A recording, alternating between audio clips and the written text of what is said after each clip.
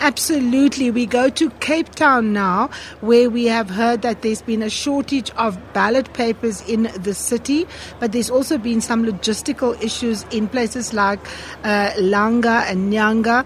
And for the very latest, we cross now to our specialist EWN reporter, Daye Davis. Daye, good evening.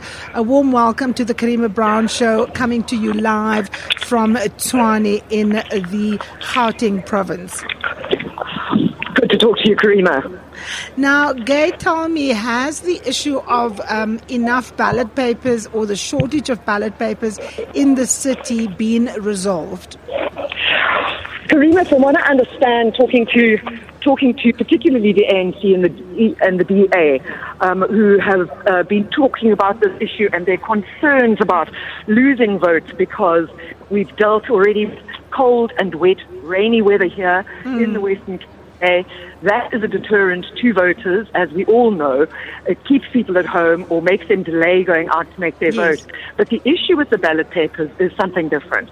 So what has happened is the IEC this afternoon told us that they were taken aback or by surprise by the high number of people who voted at a voting station where they are not actually registered to vote. And this meant that they would have to fill in a VEC 4 form, a special form enabling them to vote at a station other than the one where they registered, and they were overwhelmed.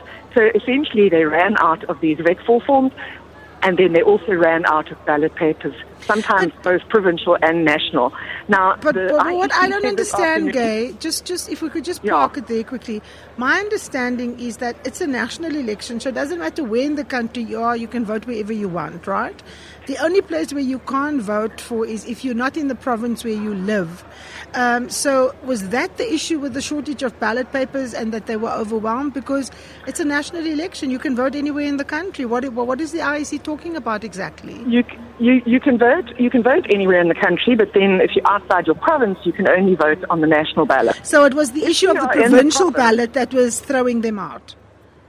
I'm trying to explain. If you are in the province and you vote at a voting station which is not in your VD, not in your voting district, in other words, not where you're registered to vote, then you have a right under the Electoral Act to vote there at that station, but you have to fill in a form known as a VEC 4 form, which everybody just refers to as a VEC 4 form, and then you are enabled to vote at a voting station where you are not physically registered as a voter. And Courtney Sampson, the provincial electoral officer, said that they clearly planned the number of ballot papers based on the number of voters registered at a given station. And that's where they were caught short. And he admitted as much this afternoon, saying, that they'd been caught unawares and they were now paying the price for that. And the issue further is that the IEC say that they have plenty of ballot papers, but the issue is legally they cannot be transported without a police escort.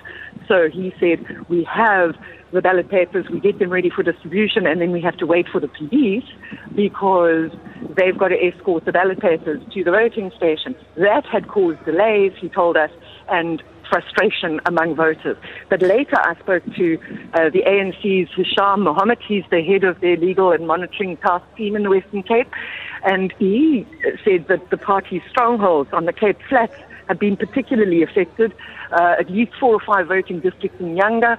They knew of about 13 in Khayelitsha that were affected, another 10 in Umfuleni and the Philippi area combined.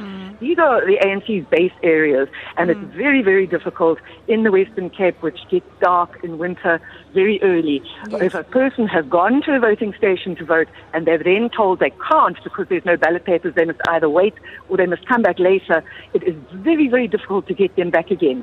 I think it's difficult for every party, but we're talking here about areas where there's poor parking, no pavements, there's crime. It's very, very difficult for the ANC to get its supporters to go out. But he says that they're deterred and that there was a very big push to get people to the voting precincts, because if they are in the queue before polling's supposed to close at 9 o'clock, they will be able to vote even if it takes until 3 o'clock in the morning to deal with everybody who's in the precinct at that time. Now, can you tell me, did the police give any reason why they were not ready and on standby to transport these ballot papers? Because presumably the IEC and the police work together and they work with whoever they need to work to operationalize the infrastructure and the architecture of the electoral, machinery that makes this election work. How can the police be delayed to take ballot papers to particular areas? What explanation was given for that? Karina, I've not had any explanation from the police, but I've had sight of some of the top provincial police officers have entered the provincial results operating centre here. They are talking to Courtney Sampson as we speak, and the IEC is set to brief again at 10 o'clock, and I'm hoping that some of these matters are going to be cleared up, because it's not just the ANC that's affected, it's also the Democratic Alliance. Yes. DA officials have told me that at 6 o'clock this evening, an entire central Cape Town ward was without ballot papers. Mm-hmm. They also said there'd been problems in the northern suburbs, and just got an update on that information. This is what I've been told, but it's not official. Person speaking isn't an official spokesperson. I'm hoping to confirm it with the Premier candidate Alan Windey when he arrives in a short while. But I was told that at Parow Civic there were no provincial. They only had provincial ballots. There were no national ballots from about 4:20 this afternoon. Finally, the national ballots arrived at about 8 o'clock this evening and were transported by a rented vehicle, and there was no police escort. So there are a lot of questions that we want to put to the IEC this evening at that briefing at 10 o'clock in order to sort out exactly how extensive this problem is, because I think that the two biggest parties in the Western Cape, the DA and the ANC, both expressing to Eyewitness News their serious concern over the way things have turned out today. Now, there's been a lot of criticism on the IEC, not just in the Western Cape. For example, in the Eastern Cape, they had put 16 tents up, knowing full well that the weather was going to blow those tents away. And one would have thought that the IEC would have put, the voting stations in permanent structures that could not be affected by the weather. In one instance, you even had people relocating to another house and media having to direct people to where they're going instead of the IEC. Now, obviously, this is a small part of what is happening. The IEC is running a fairly good operation nationally, but these are issues of concern in terms of just the professionalization and the capacity of the IEC and the entire planning in some instances.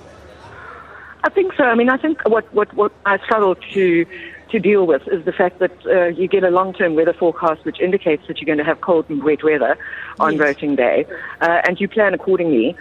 Also, there ought to have been an understanding that the message that had actually been received by voters and by parties themselves was that you could vote anywhere.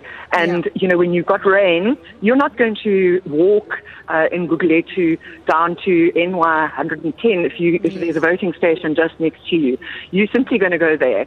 And I think that ought to have been foreseen. At the same time, yes, there have been these problems, but I think that generally, I think South Africans can be proud of themselves for the way voting has gone today.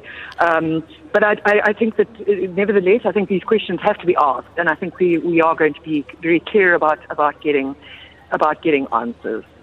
Now, Gay, the final question to you I want to ask is the Western Cape is obviously always seen as a contested area. The DA has had a convincing majority for a long time, but the DA themselves have acknowledged that they are worried that they might be losing voters to the FF+, to the ACDP, to the Good Party. The ANC has also put up quite a spirited campaign using the Muslim vote, particularly in issues in places like Burkhardt and Gatesville, the issue around the DA stance on the Palestinian question. How real is the possibility that the DA might have to go into a coalition with a party like the ACDP? I mean, the ACDP has already indicated that if they are to go into a coalition with anyone, it will be the Democratic Alliance. Do you think the DA will retain the province outrightly, or do you think they're going to have to go into a coalition with the ACDP to continue their grip on power in the province? Karima, I think that obviously it's not over until the fat lady sings, and we're only really going to know that once we see the results. My gut feeling is that the DA is going to retain the Western Cape. I think that when it comes down to the crunch, every party wants to get their voters out. Yes. And you saw the DA turn to a type of fear-mongering in the final days, and when the big parties tend to put the squeeze on the smaller parties. Yes, I know that the internal polling was showing that they were bleeding votes to the ACDP and the Freedom Front Plus, as well as the good party of Patricia de Lille. And I think that is also a signal, a vote of dissatisfaction with the bigger parties and just feeling, we don't want to go with either of you. So we're heading back to the safety of the smaller parties. And the DA has been aggressively campaigning against that, warning that the Western Cape could fall into the hands of an ANC-EFF alliance. But my gut says they will retain the province. Maybe not with as big a majority as they enjoyed previously. Mm-hmm. The irony, of course, is that the DA is in a working relationship with that very same EFF in one of the richest metros in the country, which is Johannesburg, and of course also the administrative capital of Tshwane. And it's interesting to see that they're using an ANC-EFF tactic to scare people when they're actually the ones in alliance with the EFF. Daye Davis, thank you very much for that comprehensive, granular, detailed breakdown of what is happening in the province of the Western Cape. That is our reporter from EWN, Daye Davis, breaking it down for us in Cape Town.